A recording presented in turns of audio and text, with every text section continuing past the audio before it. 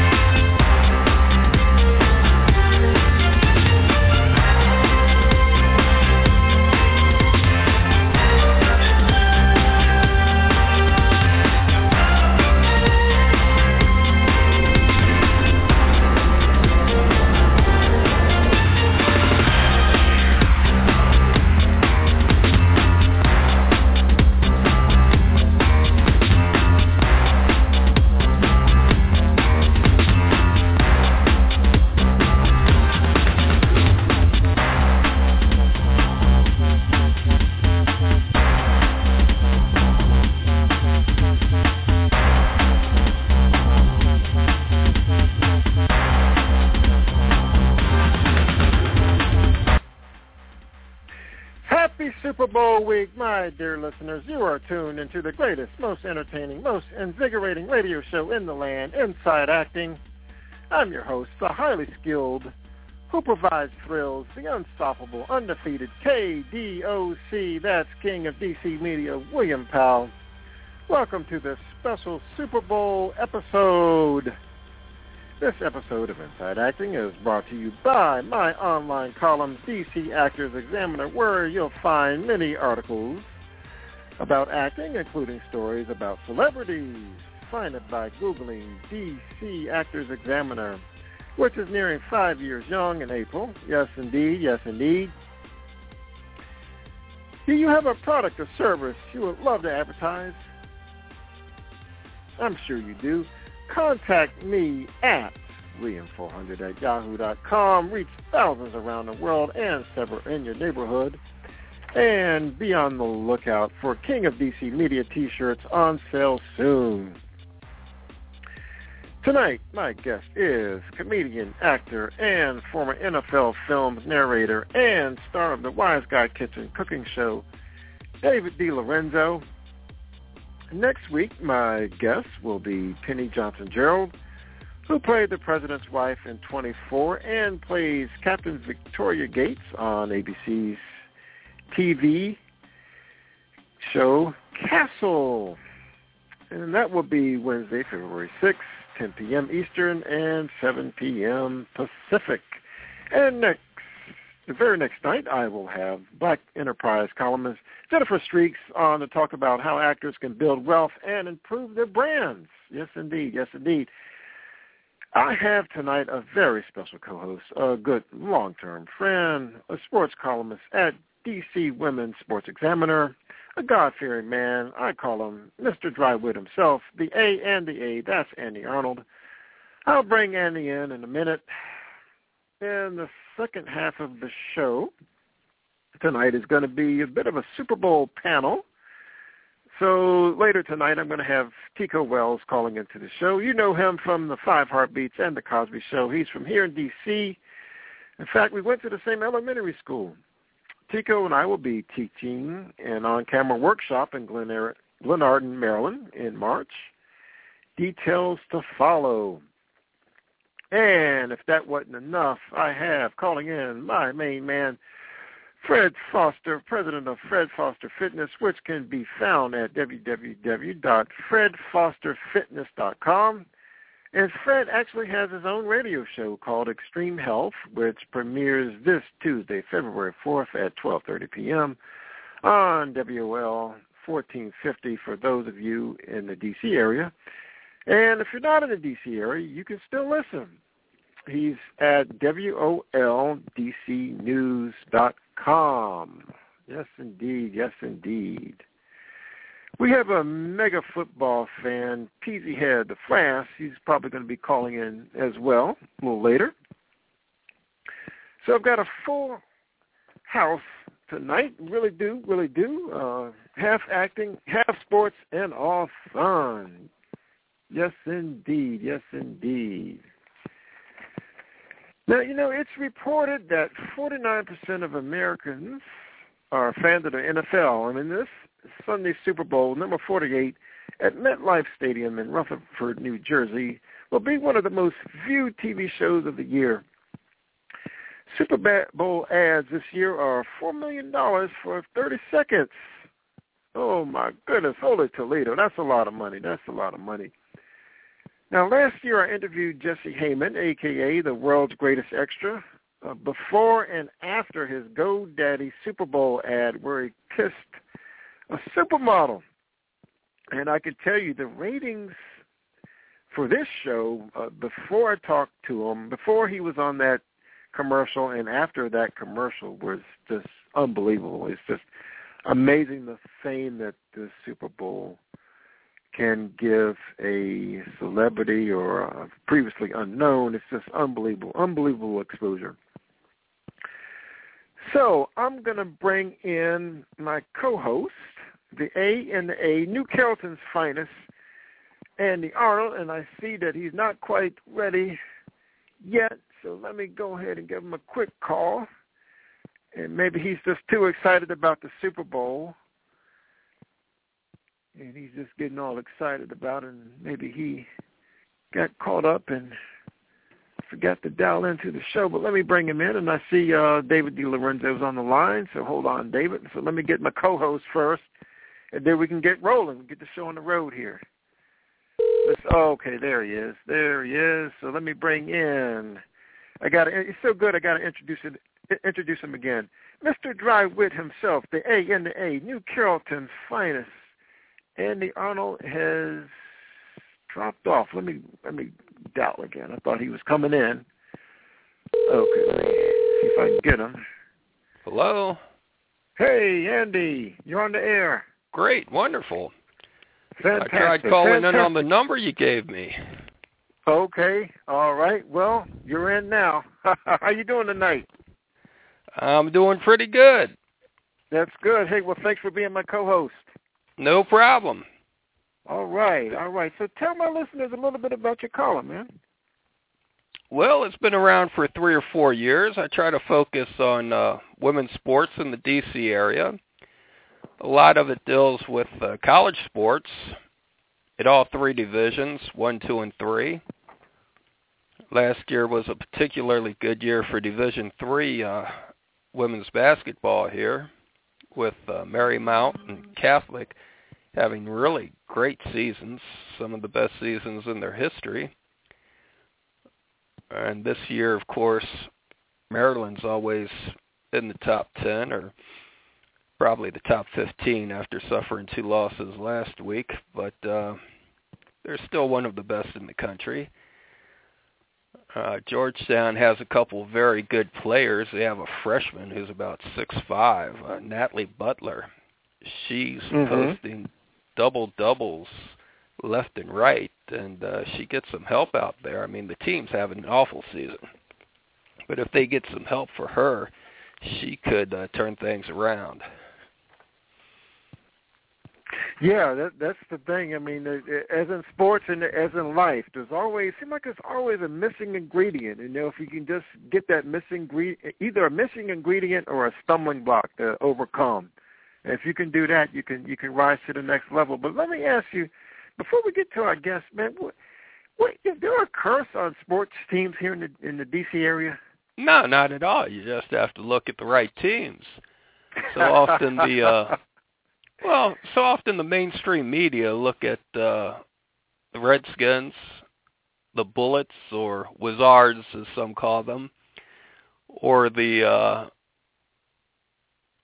Nationals, and there's a whole lot more to sport than that. They look at Georgetown and Maryland's men's football. They look at Maryland football and Georgetown and Maryland men's basketball, and they think that's all there is. And Maryland in this decade has had several national champions with lacrosse and with field hockey. Maryland had a woman who graduated last year who won back-to-back T. Wharton Awards, and those are the equivalent of Heisman trophies for lacrosse. So they're track All-Americans, they're All-American gymnasts. There are quite a few good athletes and teams, but then there's a lot of good sports news. But the mainstream media ignores women's sports. And it's odd because you can look at the Washington Post almost any day, and they'll have a page of high school news, and they'll split that between boys and girls. But once these girls go on to college, you know, there's no news about them at that point. Yeah, I do notice that. Even the local papers like the Gazette, you see all these wonderful write-ups, you know, especially, you know, women athletes, and it's fantastic, and it's very inspiring stories. And like you say, when you go to college, it's like, whoop, it's like you went into a black hole somewhere. And from the media point of view, it's, well, no one's interested in that.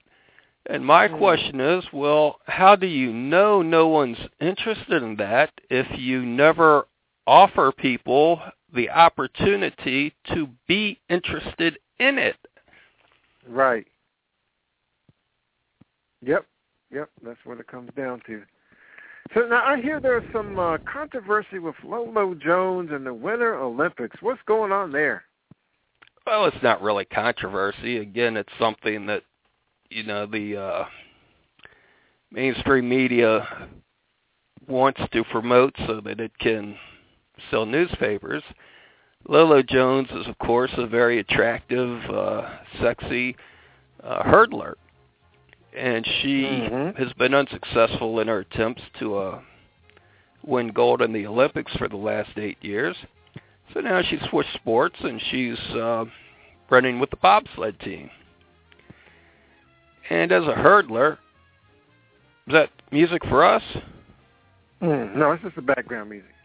Okay, as a hurdler, she's a terrific athlete, lifts a lot of weights, she's very fast, she's quick, and that's what you need in the bobsled. These carts are at least 375 pounds. I'm not sure if that's a two-man or the four-man, but you need someone strong, you need someone who's going to give you some speed right off the bat, and you need someone who's, of course, quick enough to get in the back of the cart and get their head down once you get moving. And a sprinter is perfect for that. And, you know, back in I think it was the late 80s, Herschel Walker, the old football star, was a men's bobsledder. And there was no discussion about that. When I was down at Calvert County, there was a high school football player who had gone on to college, and when I was covering him, he was trying to make the Lake Placid team. He had all the athletic ability, but he was doing various fundraisers trying to get support for the bobsled team.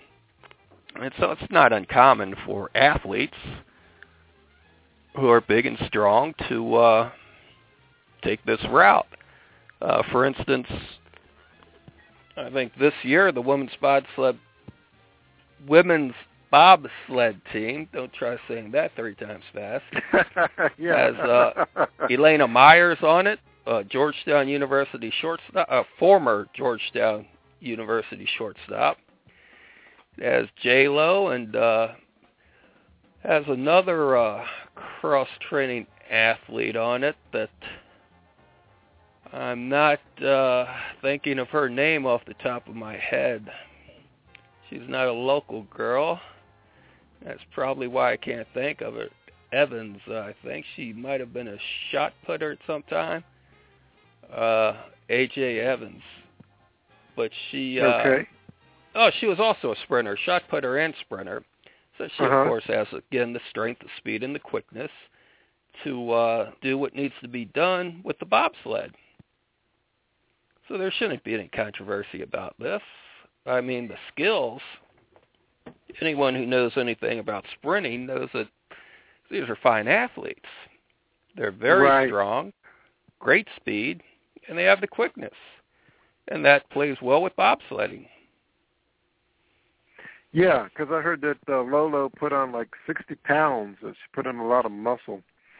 So now what's the most interesting storyline right now in the NBA?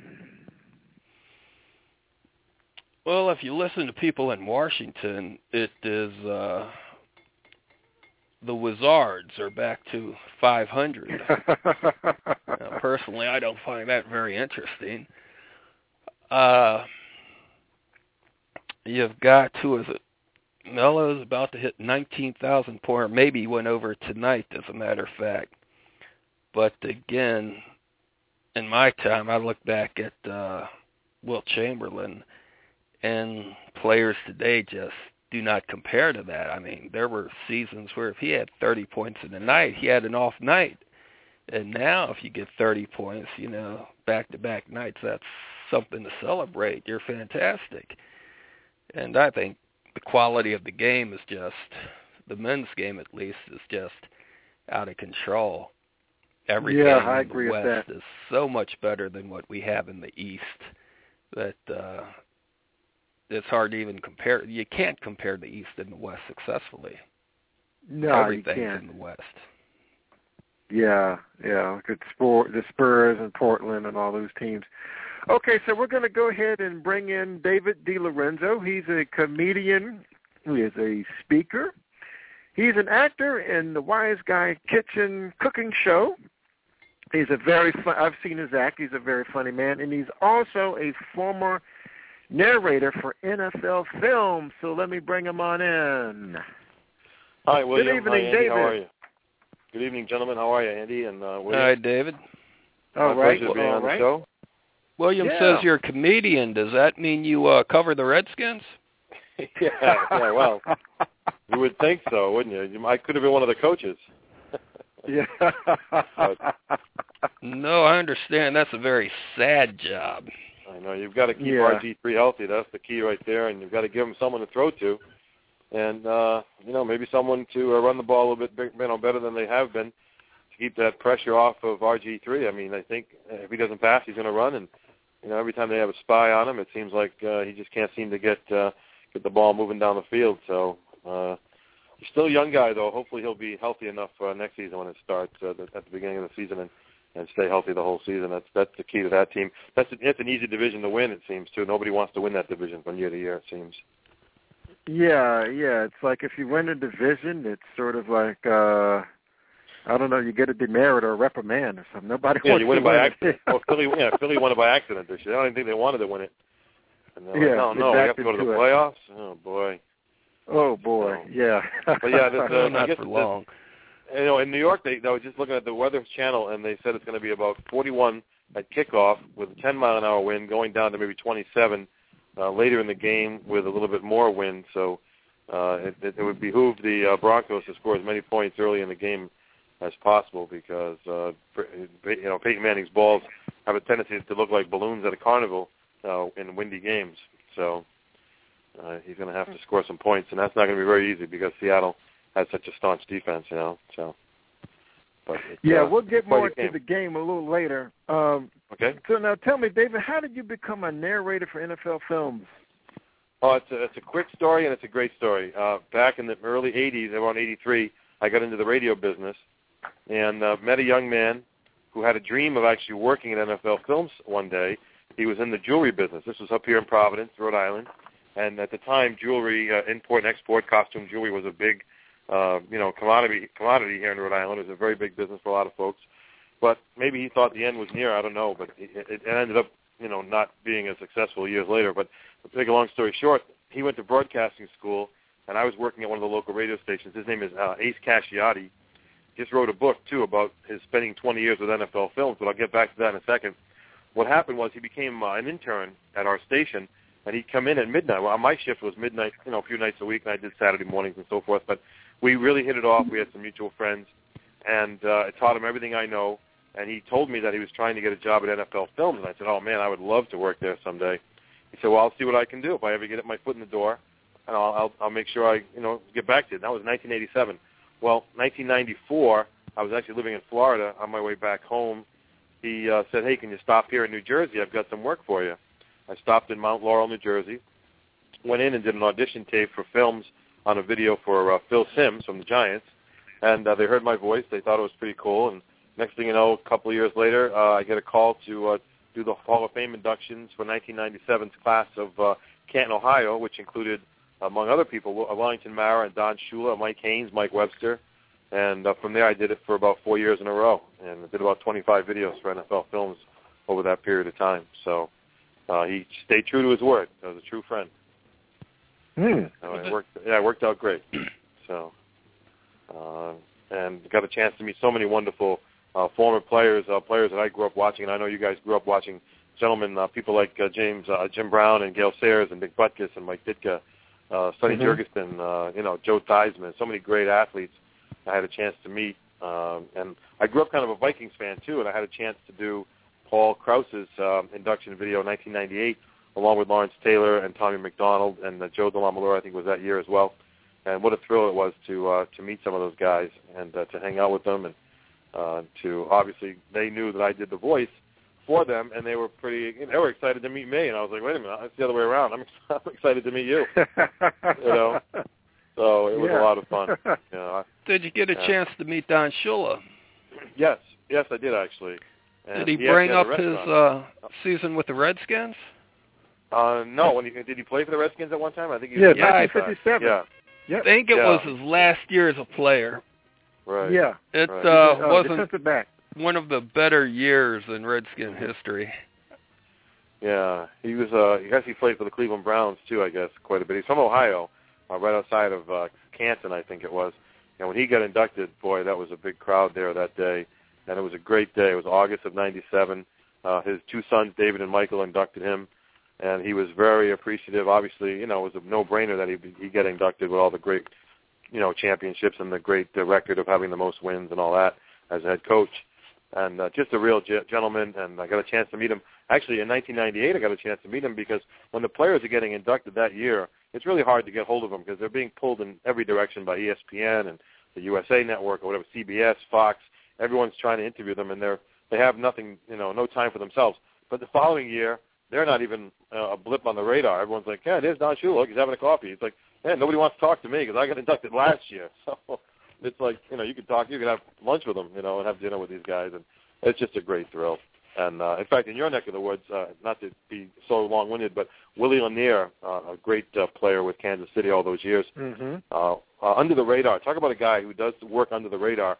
He was getting corporate money from banks and finance companies and real estate companies and going into lower-income housing areas and knocking down these houses and building them right back up again with all new plumbing and electrical wires and new refrigerators and stoves and everything, windows and all that stuff, and the people would move right back in.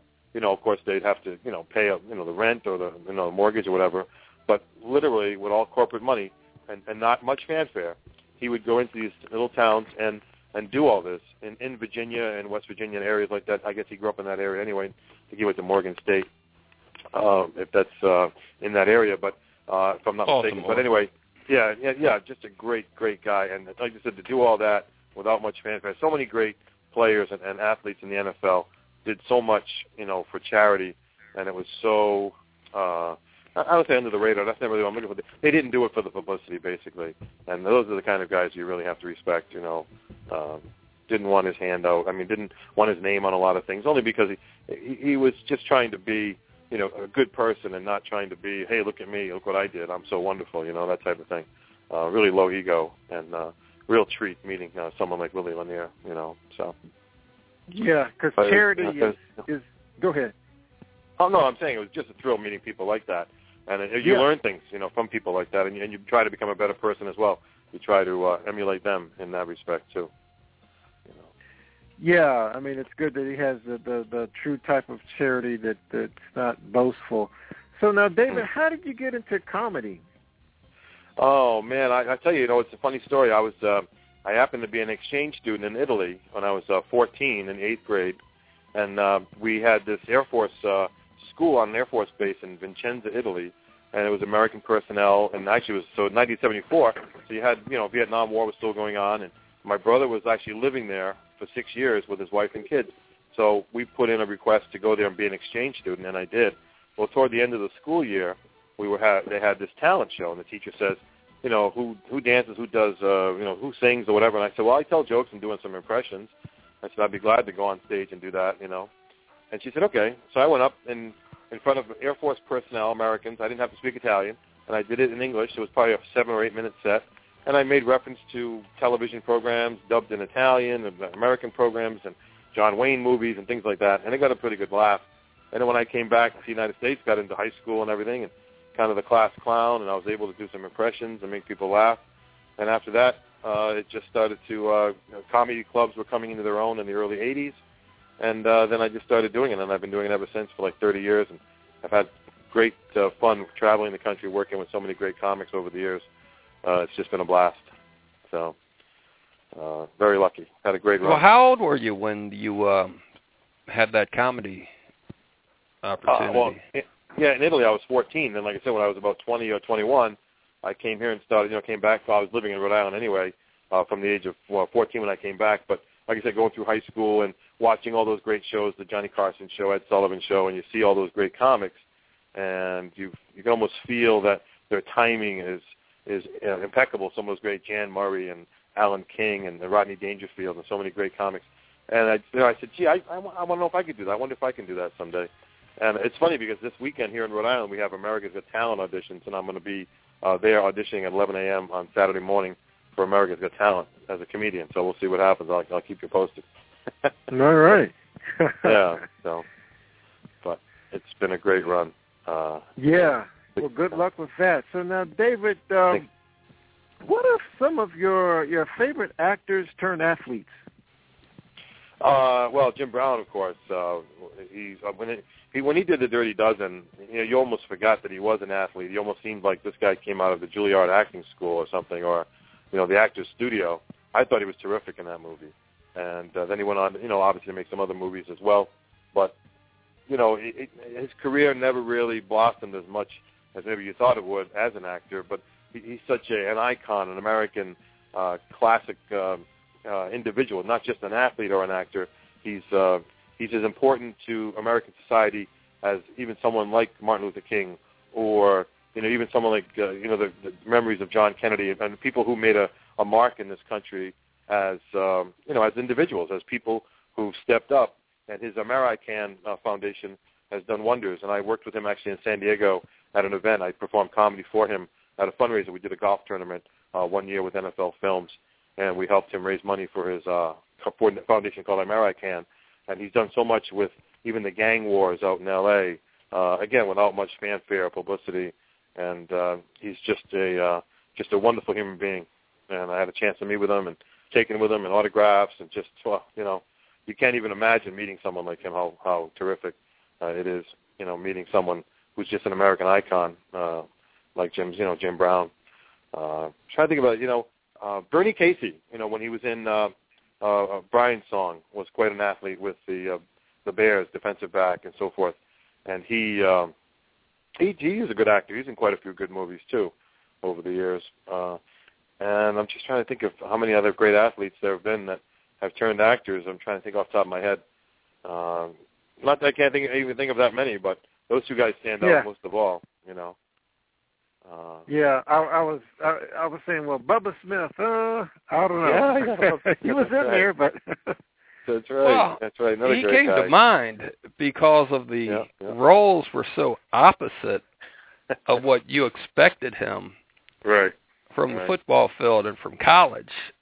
When he played some of those cop characters, he was just so hilarious and almost feminine. And you would expect an all-American defensive lineman to be anything but. And the way the direction just took his image and totally reversed it, but kept it in this giant body, I thought that was hilarious. Yeah, Police Academy movies were hysterical. Really, really funny. Really funny movies, that's for sure. But, another great athlete at Michigan State. When he played at Michigan State, terrific athlete. And with the Colts, playing in the Super Bowl, I think it was number 3 against the Jets in 1969. And that game, they were 22-point favorites, I think it was, and lost 16-7. Excuse me. And I've met with Tom Matte. I've had a radio show in the past where I've had Tom Matte on my show. And Tom Matte was actually the first running back to rush for 100 yards in the Super Bowl, and yet in a losing cause against the Jets because of Joe Namath's, great play. But even Namath, I think he only threw maybe 20 passes in that game, or maybe even less. So he might have been 14 out of 22 or something like that. It wasn't because of him. Matt Snell played a great game. George Sauer, Don Maynard. That was a great Super Bowl and changed the NFL forever. So. Absolutely, absolutely. Yeah. Well, when I think of Joe Namath, I think he's a guy who was too dumb to get into the University of Maryland, and I think that was pride for some reason.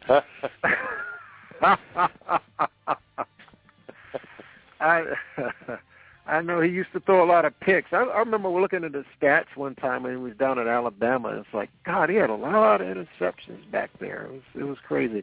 Okay, so I see that I believe my man Tico has joined us on the board there. So hold on, Tico.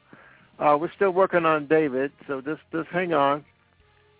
I have a question now. Now, David, you may disagree, but how did the NFL turn into basketball on grass? It used to be if you were down 21-0, like say for instance in the playoffs, that was like a death sentence.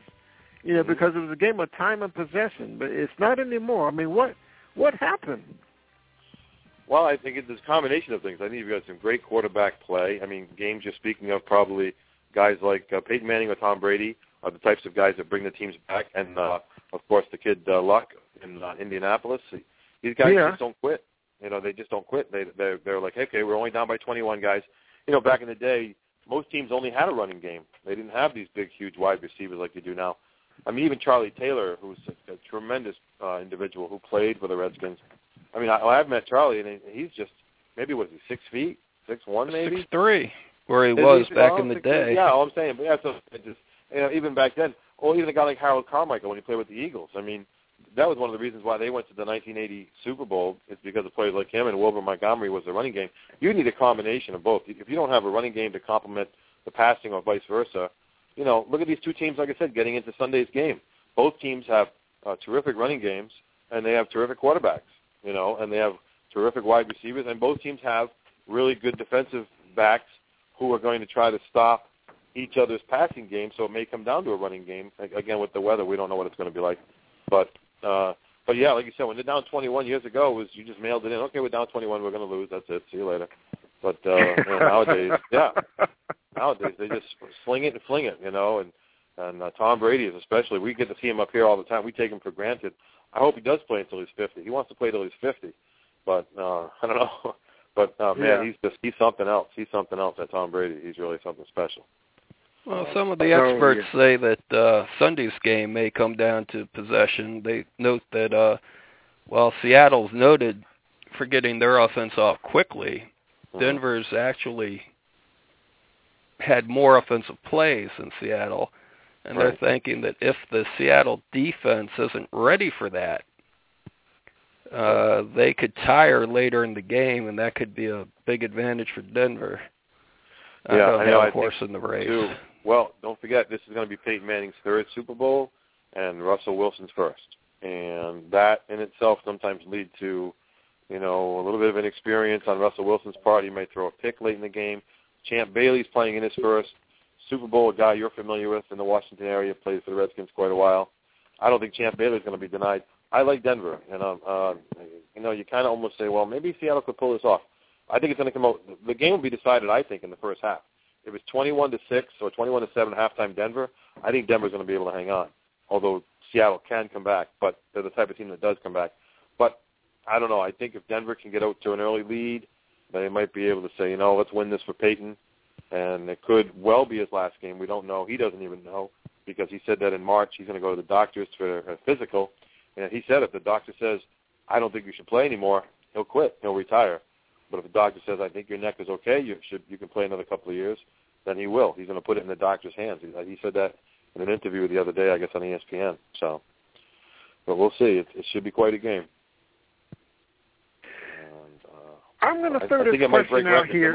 I'm going to throw this question, and then we'll bring in Tico. He'll join us. Why do you think some teams choke in the Super Bowl? Well, that's a good question. I grew up a Vikings fan, and we choked 4 times. So I'm an expert on that. I'm an expert on that. I was going to say, Fran Tarkenton's experience never helped him. No, I know it. But Joe Kapp was the first quarterback that took them to the Super Bowl against Kansas City. But don't forget, now Kansas City lost Super Bowl number 1. Then when they went back to Super Bowl 4, they won. They had the experience from being in Super Bowl 1. And back then, that whole 10-year period from 67 to 77 to 78 when Dallas played Pittsburgh, a couple of times back-to-back, those teams, it seemed like the team that lost the Super Bowl the year before came back and won against a team that had never been there before. Miami did it. I think the Redskins even probably Baltimore did it. Baltimore did it exactly against Dallas. So that experience, it does pay off. And I think there's not one player on Seattle that's ever been in a Super Bowl before. And Denver has probably 10, maybe 8 or 9 guys, I think, that might have been in a Super Bowl at one time or another, or maybe less. But you've got 2 of the prominent players, Wes Welker, who's been in 2 Patriots, although he lost both of them to the Giants, and Peyton Manning, who's won 1 and lost 1. So that experience is going to definitely show through, and I think it may come down to where it does show through, maybe in the last few minutes of the game, trying to protect the lead, or maybe trying to come back in the last 2 minutes. They're not going to rush. They're not going to hurry. They probably won't make a mistake, Denver, and where Seattle just might because of Russell Wilson's inexperience. I think he's 24. Peyton's 37. It's the largest age disparity, if I'm saying the word correctly, between the quarterbacks starting a Super Bowl, one being the older and the younger. So that's interesting. I think that's interesting because of the experience that Peyton Manning brings to the game. I have my thoughts about that. Who do you guys like? I'll who do you think is going to win? We'll at the end we're gonna Okay. ask everybody predictions and why, and I'll hold that off for the end here. So it looks like this is Tico Wells that is called in. So let me bring him on in. Hollywood actor Tico Wells. Hey, hello, Tico. Hey man, how you doing? Man, I'm good. I'm fantastic. Can you hear me okay? Hello to Andy and David. Andy and David, hey. Hi. Hey, Tico. Hi, buddy. How are you? How you doing? Fine. I'm doing right. great. I'm doing great. Wonderful. Other than the chemtrails out here, I'm doing great. Yeah, you out in sunny California? We're over here freezing the butts off. No, we got chemtrail action happening out here. It's been cloudy. Oh, say it ain't so. Oh, that's tough. Yeah, no and ice. We won't talk about the chemtrails. We'll talk about that on another show. Yeah. You know what chemtrails are? Yeah, I know. I heard all about them. I used to be the editor of the Spotlight. I know all about them. Yeah, they're killing us out here with that, man. But anyway, how y'all doing? Fantastic, man. Fantastic. So the last time you were lamenting about the Redskins, man. So what's going on with the Redskins? Are they cursed? Is it the name? Is it the owner? What in the world is going on, man? I did think about that. I don't know, man. I mean, just everybody thought they had the answer to why the Redskins were so bad this year. It was RG3 coming back too soon. It was the defense. It was the secondary. It was the offensive line. It was the receivers not good. It was the specialty teams. It was, it just wasn't one thing. It was Shanahan. It was Kyle Shanahan. It was, nothing worked. Nothing worked consistently. It was just, it was sad. it was really sad. I mean, RG3 couldn't hit the receivers consistently, and he was so accurate last year, remember? Yeah. He was really accurate last year.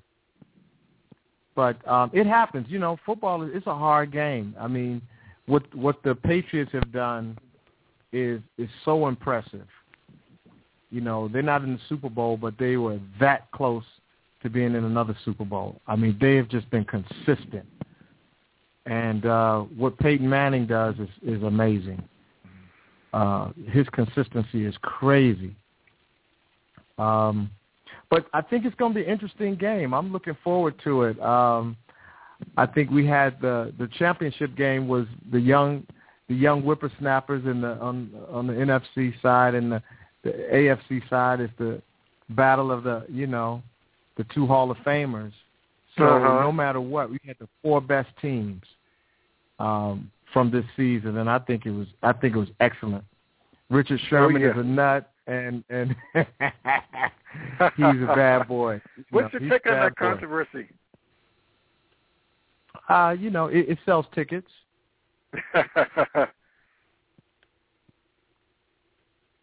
Yeah, I was going to say, if I could just put my 2 cents worth in, I would love to have a Richard Sherman on my team. That's all I'm saying. He is a Deion Sanders in the making. He might, if he stays as consistent as he's been, he's going to have a Hall of Fame career. There's no doubt about that. You want a guy who's obviously smart. He knows how to get under the other team's skin. I don't know if you guys heard it from NFL Films, but all he did say to Michael Crabtree after the game was, hell of a game, and he put his hand out and, say what you want. He's a gentleman, and I don't think Richard Sherman was at fault for anything, even his rant afterwards with the reporter there. And he told it like it is. If he feels he's the best, I want a guy on my team that thinks he's the best. Well, I think the little butt pat was what probably got him. Yeah. There's a funny thing about it. The last two, he got when he played the Redskins last year. Remember, Trent Williams popped him in the face. Mm-hmm. He can get under people's skin. I don't think Trent should have done that. He lost his cool, but he's an irritant. Yeah, he's a professional irritant. With the kid from Houston, Andre Johnson, with the guy from the Arizona Cardinals, I think it was, a couple of years ago. They were just going at it. It looked like a heavyweight fight. Yeah, it was like a heavyweight fight. Oh, I know. Well, here in Washington, Richard Sherman is, they are still talking about Darrelle Revis, but Darrelle Revis has been hurt, and he has not been up to form, in 2 years? Has it been 2 seasons? He fell off. Yeah, and everybody's still talking about him as being the best when Richard Sherman, this is his 3rd season, and he's got how many picks does he have? It's crazy. He's got, I forgot how many picks Sherman has already in his 3rd season. Oh, in his career, I think he's probably about 18 or maybe 20. I think he has more than that, maybe 20 or 25. Yeah, he's amazing. It's crazy. Hey, not to change the subject, but have you guys anybody ever been to Canton, Ohio? It's inside the Shrine. I have. Right. Yes. Well, they have all the Super Bowl rings laid out from beginning to end. Well, what they have, I just picked it up on the NFL Network on the NFL.com. They have a link where you can look at all the rings. They're about 6 inches wide. They're just so huge. You can click on it and see every Super Bowl championship ring from beginning to end. It is just impressive. It's very impressive. And that's what a lot of players play for. You remember when Joe Theismann was mic'd up and he said, I forget which Super Bowl it was, but he was, it might have been right before the Super Bowl. He goes, they give us a lot of money and a big freaking ring, something like that. That's really what they play for. They play They can never take it away from you, Well, you have to remember, back in the day, we're playing for $20,000 or $7,000 or $10,000, something like that. Yeah, it's peanuts compared to what they make now. And a big freaking ring. Right. Remember that? Back in the day, pro football was a part-time job. Right, exactly. Yeah, they didn't make any money. They didn't make any money. So they had to get to the playoffs. So they had to win the Super Bowl to get some money. Yeah. Right. In fact, friends of mine tonight are actually in. Go ahead. If you think about Joe Theismann's injury, it's similar to RG3. It's just that the technology has changed so much. Joe Theismann still had some gas in the tank. It was just that the technology wasn't there like it is now in terms. Theismann had a broken leg. It wasn't a knee. It wasn't really a knee injury. It was more of a compound fracture of the lower leg there, with the shin bone there. But I don't know. I don't know why he never attempted to come back. I guess they said that if you break. Oh, that's right. It was his lower leg. You're right. Yeah. Yeah. Lawrence Taylor landed on Monday Night Football. Oh man. Yeah, but I think at the time it was just okay. You won the Super Bowl already. Give it up. But I believe he could have come back. Right. He was such an athlete. Right. People forget. His career got cut short. Yeah, it really did. But Richard Sherman has 20 interceptions. Oh wow. Yeah. There you go. If you go back to movie references for a second and remember The Blind Side. Oh yeah. And they had that opening scene where they show Theismann getting hit. Yes. Yep. If you look real closely, you'll notice that it's not the offensive tackle who's trying to make the block. It's Donnie Warren, the tight end over there. Oh, the tight end. Yeah. Yep. I picked up on that as soon as I saw the film. That's a great movie. That is a great movie. And Michael Orr has really a lot to be proud of. I know he signed a big contract, I would say a couple of years ago, maybe like 5-6 years for $30, $40, $50 million. And, boy, what a story that is. That's just yeah, it's a heartwarming story, and God bless him that players like that, the opportunity that family gave him doesn't come along very often, and he didn't waste the opportunity, for lack of a better word. And it's a great story, no question about it. What's the name was taken in? Oh my God, former safety for the Baltimore Ravens, number 20, Ed Reed. He was taken in by a family too. Ed Reed, yeah. Yeah, he fell off. off. Was he taken in by a family? What about him? Yeah, I don't know. I mean, is he? I think he's a free agent. He was taken in by a family. Oh, was he really when he was younger? I didn't know that. Yeah. Wow. Yeah, when he was in college. Oh wow. But yeah, going back to Richard Sherman, he's got 8 interceptions this year and last season. Wow.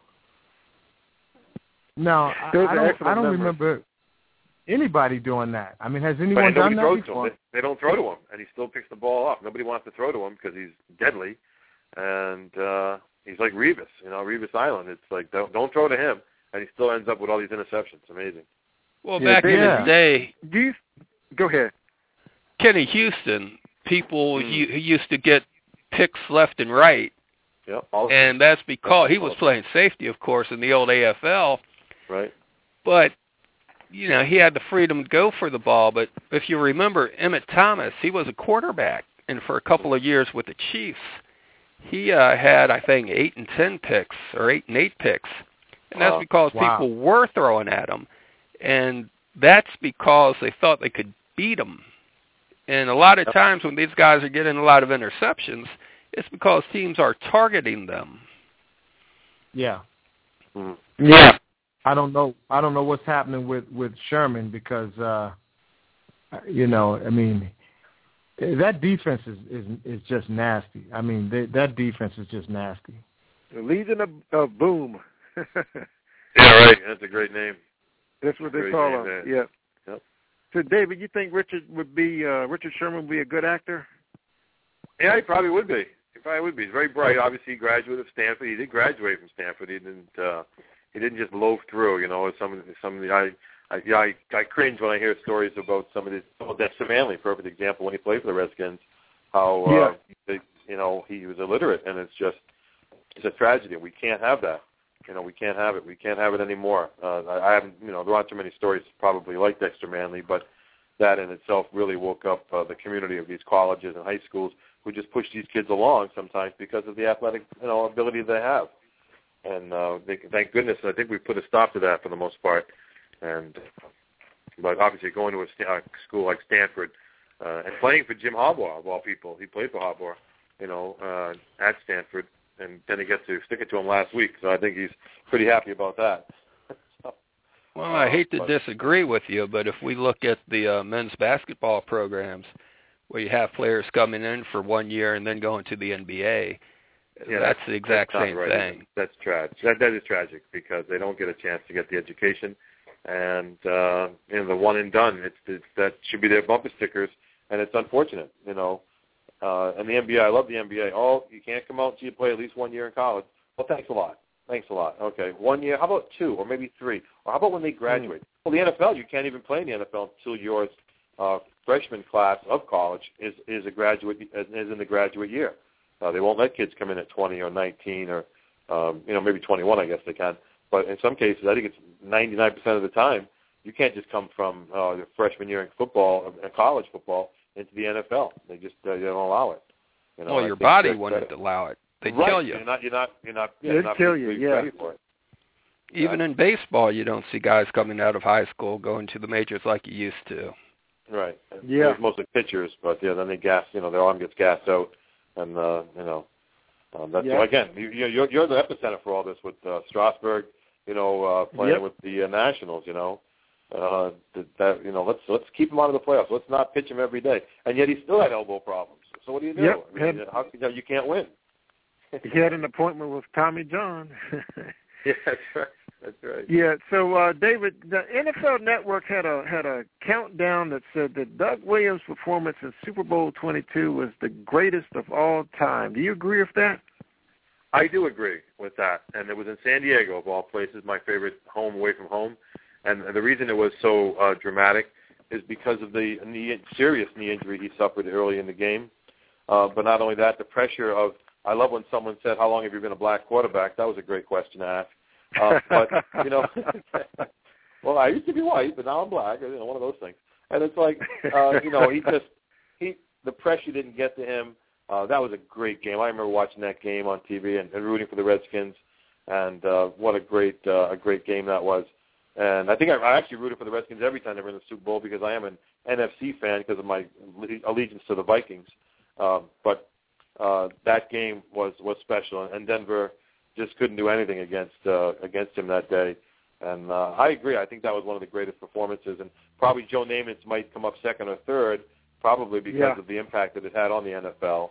And then I think even Phil Simms playing against Denver again, 21 or 22 out of 27. Amazing. In that game there, winning his first Super Bowl. But, quarterbacks, if you don't have a good quarterback, you're not even going to get to the Super Bowl. And some of these teams draft some of these kids that they just have no chance to be an NFL quarterback. And the Brady Six is such a great story. The 6 guys that were drafted before Tom Brady, not one of them, I don't think none of them ever even won a playoff game. I think maybe the kid from that played for the Jets, I can't think of his name now. He was in the first round. From Marshall University, blonde-headed kid. What was his name? He played in the playoff game. Yeah, I can see his face. I just can't think of his name. But the blonde guy. Chad. Well, Chad. Pennington. Chad Pennington. Chad Pennington threw to Randy Moss in college. Yeah. I mean, come on. You throw to Randy Moss at Marshall, you're going to be in the first round as a quarterback. Let's face it. And his career was cut short by injury as well. But Tom Brady's career is going to be legendary when he's done, when it's all said and done. So, no question. Amazing. Hey guys, here's a little statistic.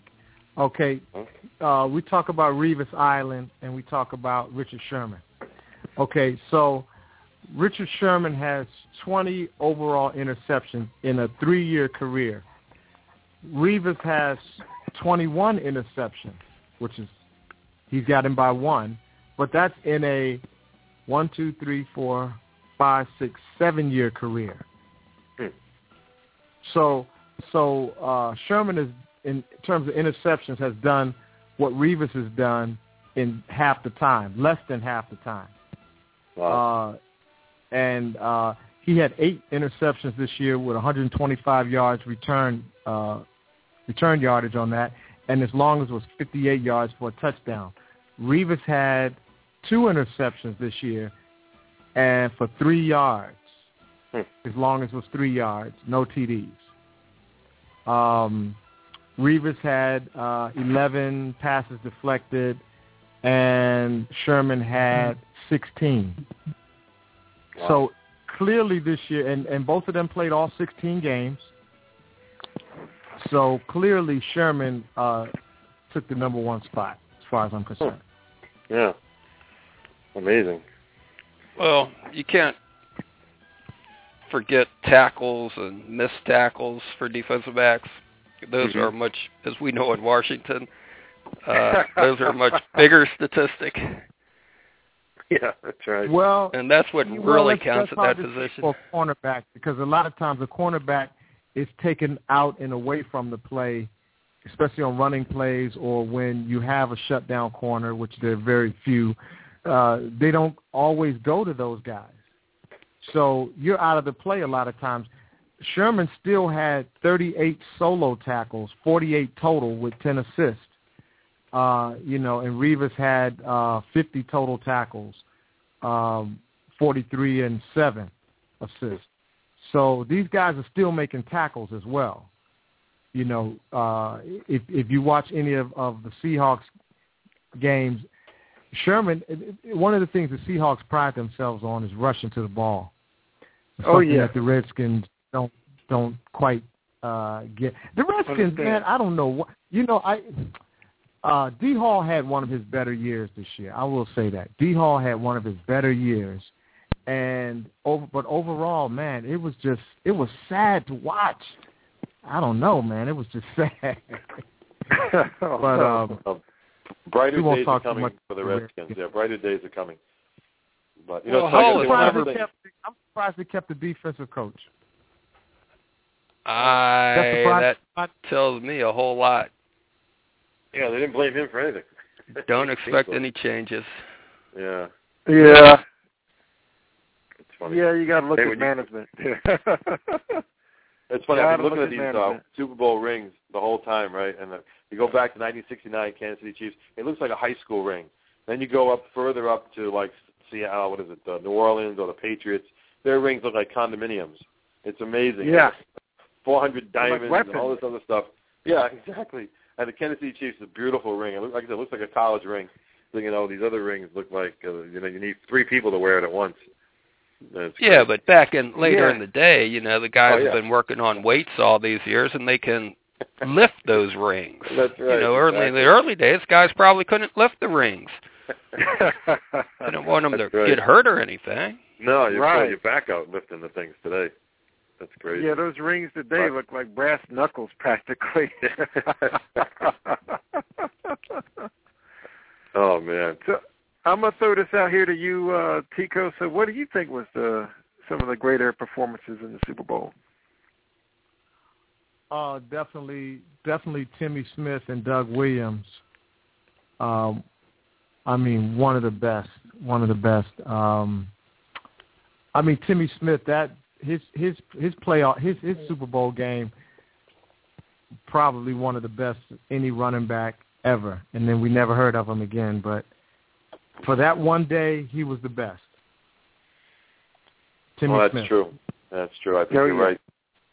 And it's funny, the game in Miami when the Cisco 49ers came back on the Bengals and won 20-17 or whatever it was like that in the last minute play. Coach, I don't think of his name.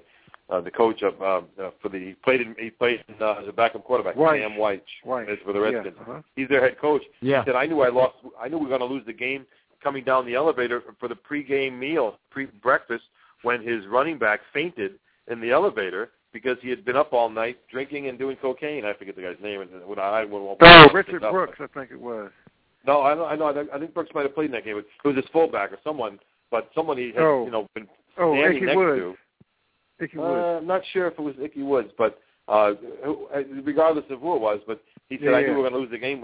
Coming down for breakfast, my fullback, faints in the elevator because he'd been up all night drinking, and not so much for the cocaine, but I'm just saying he was out partying, basically, is what I'm getting at.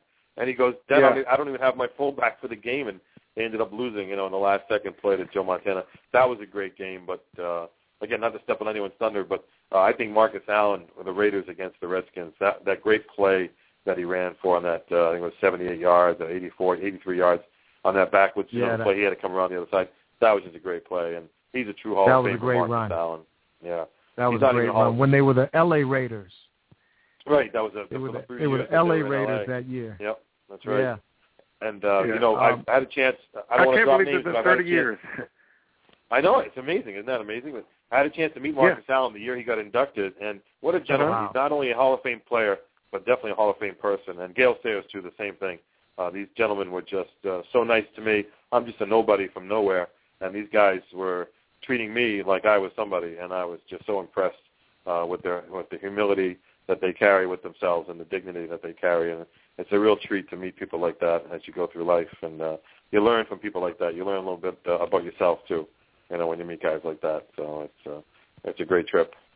So anyway, yeah.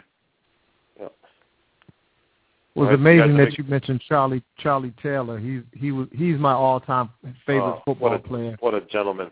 What a gentleman! He signed cards for us for raffles and things. He's just a great guy. But I was my stepfather and I were at the 72 season championship game against the Cowboys at RFK Stadium, and it was freezing, and I had my little fake fur coat on, and it was great, man. Billy Kilmer hauled off a ball to Charlie Taylor. That's the best ball Billy Kilmer ever threw in his life. And Charlie Taylor went down the sidelines, and, man, I was just, I was like 11 years old, and it just made my day. Charlie Taylor gave me so much inspiration. Well, during that generation, I tell you quickly, two of the greatest wide receivers to ever play in that generation was Charlie Taylor and Paul Warfield, and there's no question about that. Going to my grave, those two guys lit up the 70s, two of the greatest receivers, and they're both inducted in Canton, and rightfully so. And, boy, you could never miss with those two guys. Oh, yeah. Now, were you guys at the Darryl Green induction in Canton? Yeah, I wasn't personally, but I did watch it on TV. Well-deserved as well. Just a great guy, too. But, I didn't get a chance to see it live. Okay, because both of you mentioned you were in Canton, and that's the one that I went to. The Redskins actually played that game against the Colts. And Art Monk and Darryl Green. That was a great day for Redskins fans. Art Monk had been in 20 years earlier, but I don't know what that was all about. But he's well deserved to be in Canton, Ohio. Should have been in, like I said, a long time ago. But they finally opened the doors for him. But I was actually there the year that the Hall of Fame game was actually interrupted by lightning. And I'll tell you, the rain that came down, it was Green Bay against Kansas City. I think it was 2003. It was the year that Marino got inducted, or somebody, I forget who got inducted that year. But the rain came down so hard, it hurt. You were running to the car, and when the rain hit you, it was like someone punching you. Like, oh, my God. And lightning came out of nowhere. Yep, that was the only game they ever interrupted. In the halftime, they said, the game has been postponed, and see you later. Everyone go to your car and hope you get there alive. It was brutal. I never saw anything like it. But, it was a great memory. But I can tell you one quick thing. Gale Sayers, when I started first going to Canton, Ohio, I wanted to meet Gale Sayers so badly. And he would walk into the room, and the people would get out of the way like partying in the Red Sea. And I said to somebody, I said, is that Gale Sayers? They go, oh, yeah, don't bother Gale Sayers. I'm like, why? Oh, he's like royalty. Don't bother him. I go, okay. So a couple of years go by, and you see Gale standing there. And one day I went up to him, and I just said, hi, Mr. Sayers? He goes, yeah, call me Gale. I said, hi, Gale. And we started talking about Brian's song. We talked for like 20 minutes. I asked him what he's been up to, and I got a picture taken with him, and he signed an autograph for me. And I'll tell you, just a gentleman. Just a nice guy. And he made you feel, like I said, he made it feel like he was there to meet me. And you can't put a price on that. You can't. It's just a memory that'll stay with me forever. And I was thinking to myself, why wouldn't people talk to this guy? They were afraid that you almost talked to him, like he was like, don't want to bother Gale. It's like he couldn't wait to be interrupted or talk to somebody. He was like, I'm standing there by myself. No one's talking to me. So it was just a great time. Some players have a lot of charisma. Gale Sayers had sort of a shy, reserved demeanor. I think Art Monk had the same thing. Just a nice guy, but not the most outspoken guy like a Darryl Green or somebody like that. So I think they wouldn't be the guys to get all the commercials and stuff like that because the personalities. You take Eli versus Peyton. Right. You say if you were a sponsor, who would you take over those two? That's right. Probably take Peyton because he's just more gregarious, more outgoing. Yep. Yeah, Deacon Jones was like that. He would hold court in Canton at one of the restaurants. He would just stand up and start talking. And Henry Lawrence was like that too, from the old Raiders, offensive tackle. He would just stand up and start telling stories, and everyone would be listening. You know, it's riveting. Those guys are great storytellers. And, Deacon Jones, yeah. So. Yeah. Well, here's some trivia. The Minnesota Vikings under Fran Tarkenton never scored more than 14 points in the Super Bowl. Yeah. Well, the Minnesota Vikings never scored more than 14 points in the Super Bowl, period. First game was 7 points. Second game was 7 points. Third game was 6 points. And the last game was 14-32 against the Oakland Raiders. 32-14 against the Raiders. Yeah, I cried real tears. I was just a kid. I cried real tears at the end of every one of those games, you know. So. Oh man, they had some teams though. Well, if I remember correctly, that was all biorhythms too. Yeah. I mean, they did the science behind that, and that was all biorhythms, birthdays, and stuff like that. Okay. Because what happened to the Purple People Eaters? You think about it. They gave up 32 points to the Raiders, 24 to the Dolphins, 16, 23 to Kansas City. Yeah, well, they exploited. I'll tell you what happened to them. I'll tell you what happened to them. That last game against the Raiders, the Raiders had almost like the original Hogs. What was it? Gene Upshaw and Art Shell on the left-hand side. Yep. They just they obliterated those guys. They just knocked those guys off the ball. Yep. Jim Otto. Jim Otto, those guys. Bueller, I think it was Dave Bueller or something like that. But, some of those big guys, boy, you couldn't move those guys off the line. And when you can't get to Stabler, he's going to have all day to pick you apart, you know. Yeah. I love another Stabler. underrated I thought quarterback. Stabler was cool. I really love Stabler. Underrated. Yeah, he falls under the radar. Definitely underrated. Stabler as a winner, you know, a champion player, no doubt about it. Yeah. But I got to tell you a quick story. I'm in Canton, Ohio one year. I'm working with films, and they knew I was a comedian, and they said, well, do you want to go up and tell some jokes? I went, yeah, sure. So we're at the McKinley Hotel.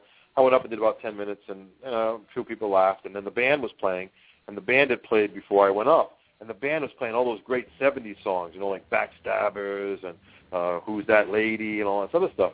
And I was like, oh, I love the OJs, you know, the OJs music, I love it. So I went up to the guys after the show, and they're packing up all the equipment. I said, man, you guys played all that great 70s music. I said, what's the name of your band? The guy goes, we're the OJs. You're the OJs. I love the OJs. That's from Canton, Ohio. That's the hometown. I put that on my resume. I was like, OJs? I couldn't believe it. I was like, yeah, the OJs. Man, they were great. It was a bunch of great guys. And they're still touring today. They're running around the whole country, the whole world, making music, and God bless them. And well, that was great. That was a great time. Gentlemen, we're down to about 20-odd minutes, so we got to get a little bit more into the game itself. I got a couple questions I'm going to throw out there, and then I'm going to try to see if I can bring in Fred Foster or see if I can get him on the line. But I'm going to throw a couple of questions out, and anybody can answer these. The first question I'm going to throw out there, and you guys can fight over this, like a fumble. Do you think Peyton Manning was going to choke in all that cold weather? That's the first question. The other one is how you guys think Marshawn Lynch is going to fare Sunday? Well, I'll let you guys go first. Go ahead. All right, Dave. Well, Tico, I guess you can go. Go ahead. You guys go. Go ahead. Well, I think Marshawn Lynch, having been in Buffalo, is perfect for some cold weather. Nobody's going to want to tackle that man, period. True. So I think that's in the Seahawks' favor. And what was the other question? Oh, well, the thing about is Peyton going to choke in all that cold weather? He doesn't do well in cold weather. It's going to be tough. I mean, it's going to be tough depending on what the temperature is like. But I give Seattle's defense the edge over Denver's offense in the cold weather. Yeah. I think Peyton is going to make some plays, but I think Denver's going to have to rely more on their running game than normal. I'm on the NFL Network now looking at all the pundits, and Charlie Casserly, a guy you're all familiar with. Yep. is picking Denver 21-14, Peyton Manning MVP, and he says, why would the Broncos win? It's hard to hold this explosive Denver team under 20 points. But he's got Denver's defense holding Seattle under 15, well, obviously at 14 points. And Marshawn, now don't forget about Noshawn Moreno. Maybe he'll get loose. And, no one's really talking much about him because of Marshawn Lynch's 7-minute, meetings with the press. So he's out in the wide open. But I don't know. It's going to be a great game. I'll tell you what. I know this for a fact. This will be the most watched Super Bowl in history. This will go down because of all the nuances of Seattle with Pete Carroll. Can the college coach win a Super Bowl? Peyton Manning's maybe possibly his last game.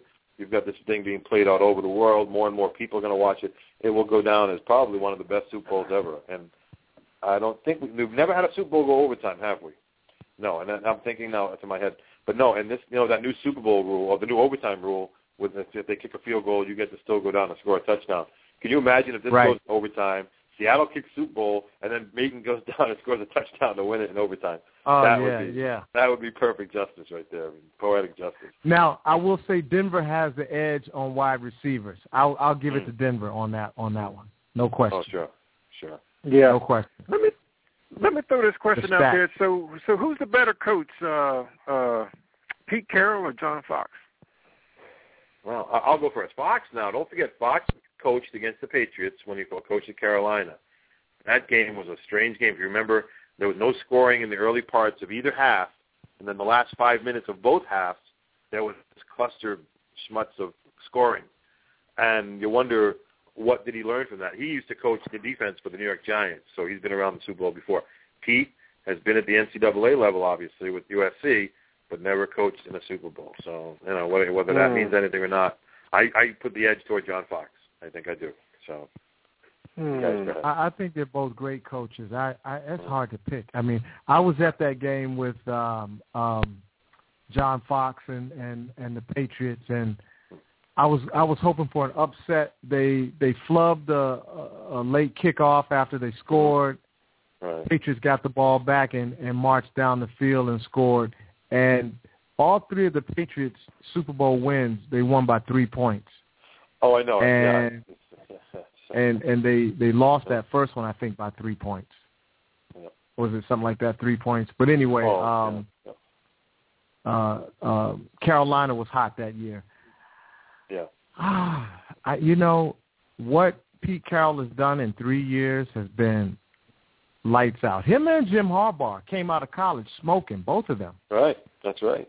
Yep. Both of them came out of college smoking. Yeah, the Pac-10. So, yeah. And a lot of great quarterbacks. I can't call that one. I can't call that one. Well, for the Super Bowl, with these two teams, coaching isn't going to matter. They've already been coached up. It's going to come down to on-the-field performance, period. Mm-hmm. I think clock management always plays a part. Sometimes, I think Shanahan, one of his problems was clock management. He seemed to get kind of goofy. Well, the whole Redskins, I'm sorry to bring it back to the Redskins. I'm a lifelong fan. I'm a junkie. I'm an addict. But, clock management may play a role. If this is a tight game, it's going to come down. Russell Wilson is just a winner. In his first 2 years, he's won more games than any quarterback in the history of the NFL in his first 2 games. And that is impressive. Yeah, he beat Roethlisberger's record. I think. And he's won the most games ever. Yeah, in his first 2 seasons in the NFL. So that you're right. There's a lot to be said for that. There's a lot to be said for the Seahawks. Saying this guy can lead us, and they don't have any question about his ability to lead them to a championship. And that's the whole thing about this game. And it's odd that it's being played in New Jersey with the weather being more of a story than it should be. Because if it was in Miami, all you'd have to worry about is either the heat or the rain. And San Diego, all you'd have to worry about is people just having too much fun. So in New York, you've got to worry about a snow squall or the wind picking up. And Bill Parcells has always said, in that area right there, it's a crazy area, East Rutherford, it's so wide open, the wind can change on you in a minute. And if it goes from one direction to another, if it picks up 10, 15, 25 miles an hour, that could be, something. That's what I was saying about Denver trying to get off to an early start, because if they're going to have to rely on Peyton Manning's balloons, going out into the air and someone catching it, that might happen. But he has a tendency to get a lot of wind, or a lot of air, actually, under his balls when he throws them a little bit deeper the last couple of years. So we'll see what happens. Yeah, that weather's going to make it a very dramatic game. I'm looking at Russell Wilson's stats. They said he's got a career rating of 100.6, which is outstanding for his career. Yeah. One thing that was interesting, salary. Guess what his salary is? Hey, what's he making? $500,000. Yep, about 526, 217. So I guess if he does well in this game, he's going to have a major upgrade in his salary department. Yeah, well, he kidding? He can go play baseball in the off season. He can be a pitcher again. I guess they're making a baseball. I think the Rangers are making a baseball card with him.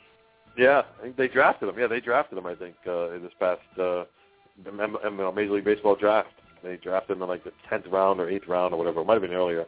But I love baseball. They got like 37 rounds, and the NBA has 2. That shit cracks me up.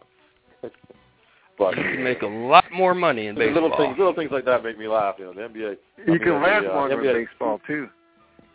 Yeah, well, look at Mike. What's his Piazza? He was like a 46th round pick.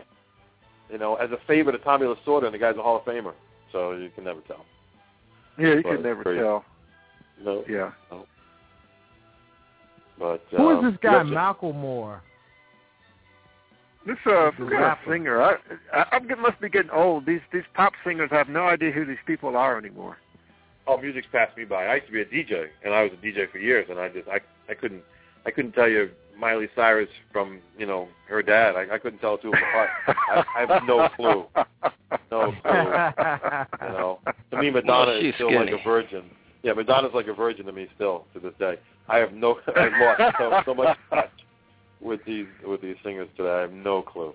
Absolutely no. I'm so lost. I feel like I'm 80 years old. I'm an idiot when it comes to this new stuff. It's crazy. Music's crazy. But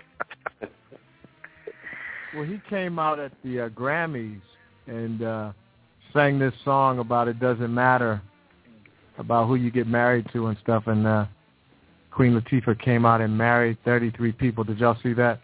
Oh, that's right. At the Grammys, yeah. I heard people about get married that. left and right.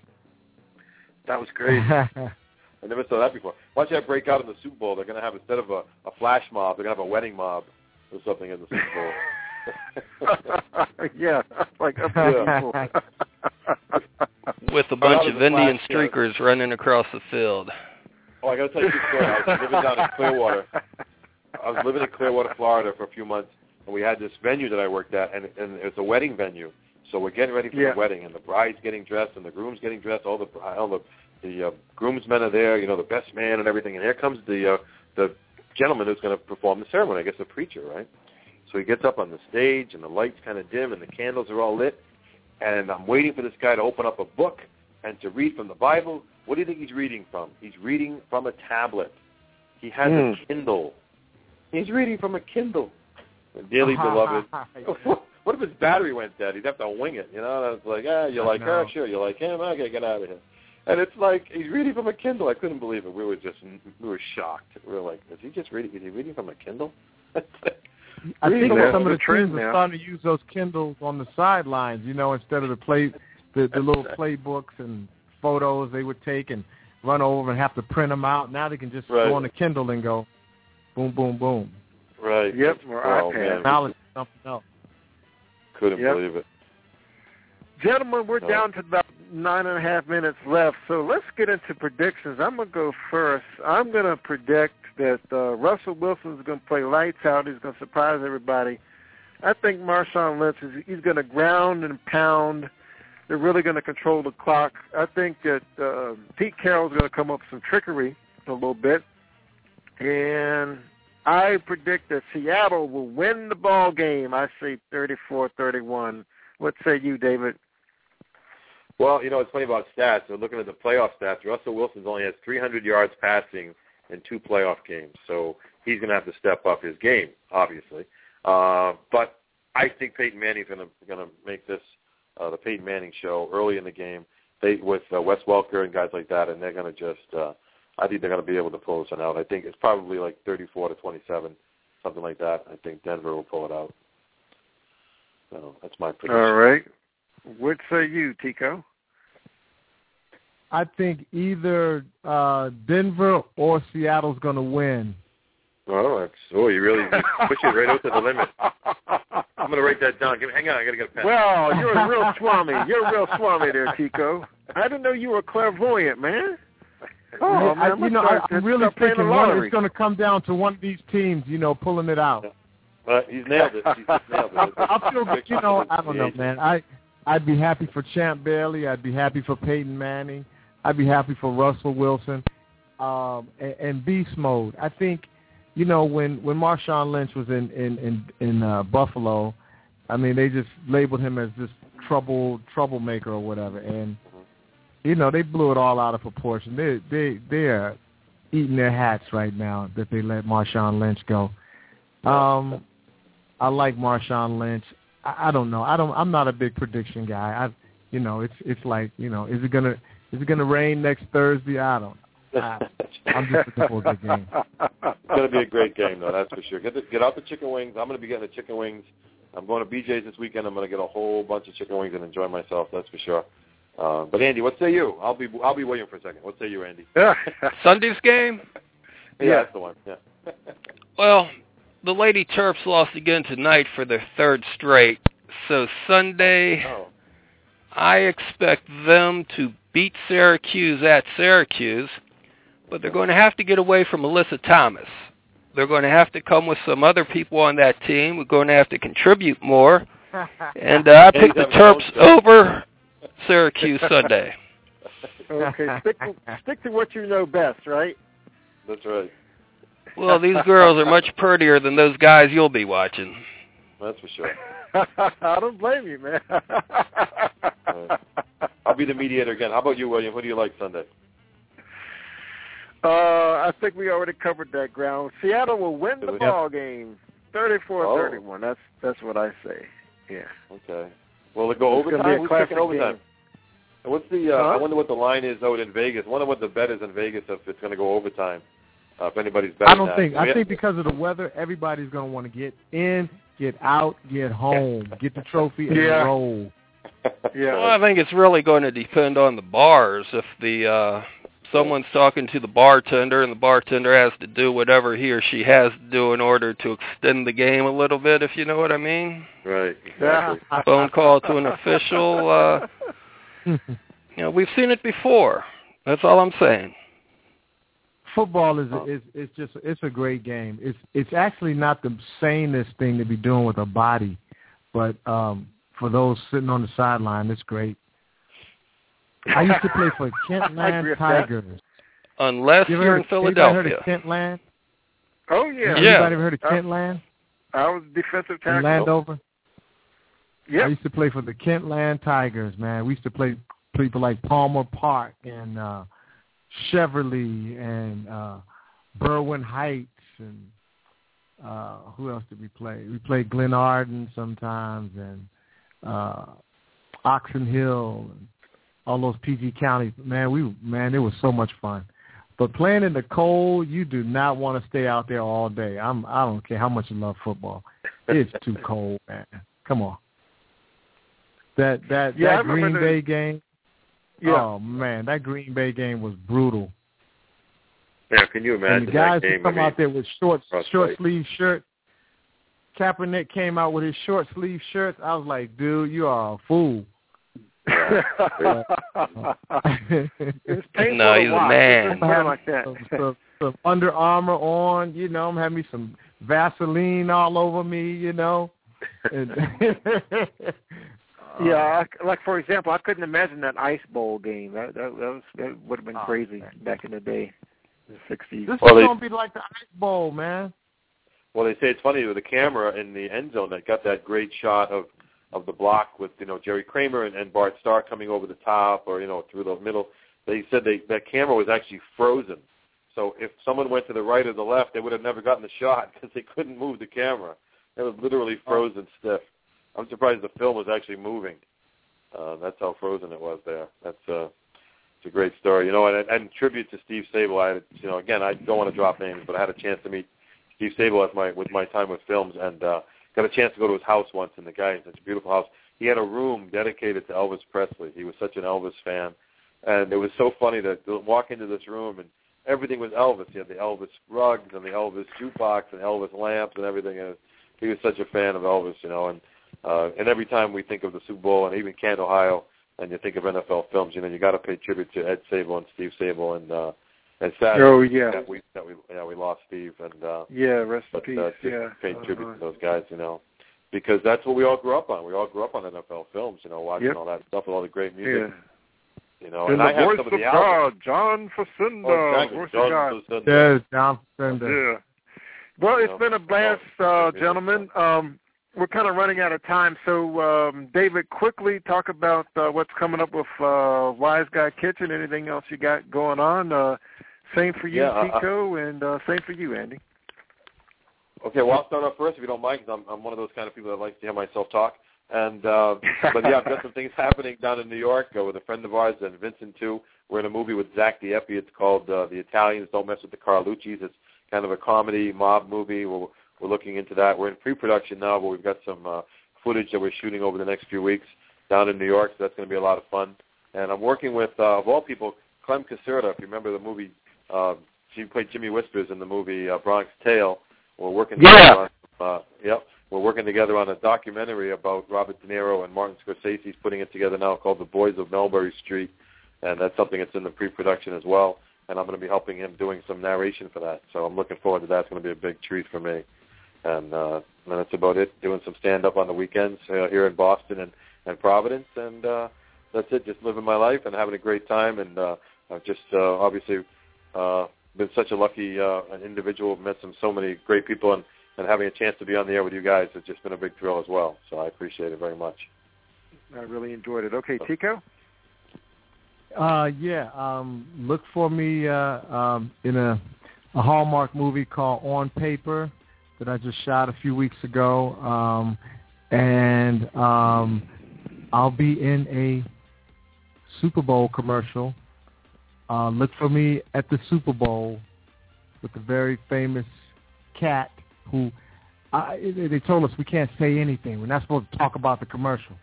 So I don't want to get in too much trouble, but it's going to be on at the Super Bowl. It's going to be on at the Super Bowl. Look for me at the Super Bowl. Hear that, folks? Look for him at the Super Bowl. All right, Andy? Cell phone.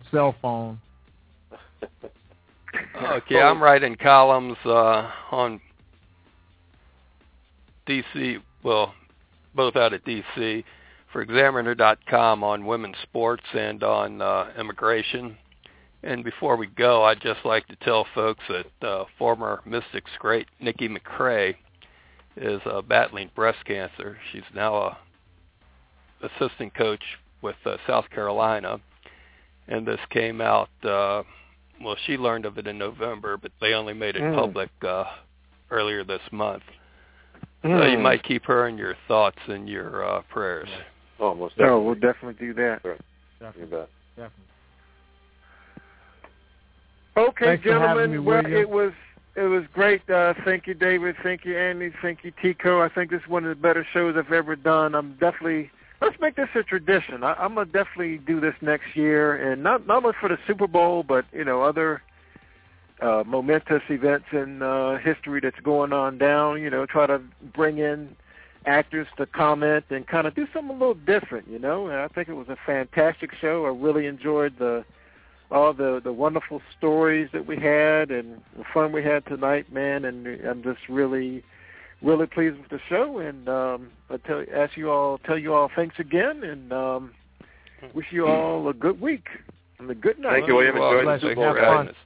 My pleasure. Okay. Thank you. All right. Okay. And let me leave you, my dear listeners, with this quote from Ralph Waldo Emerson.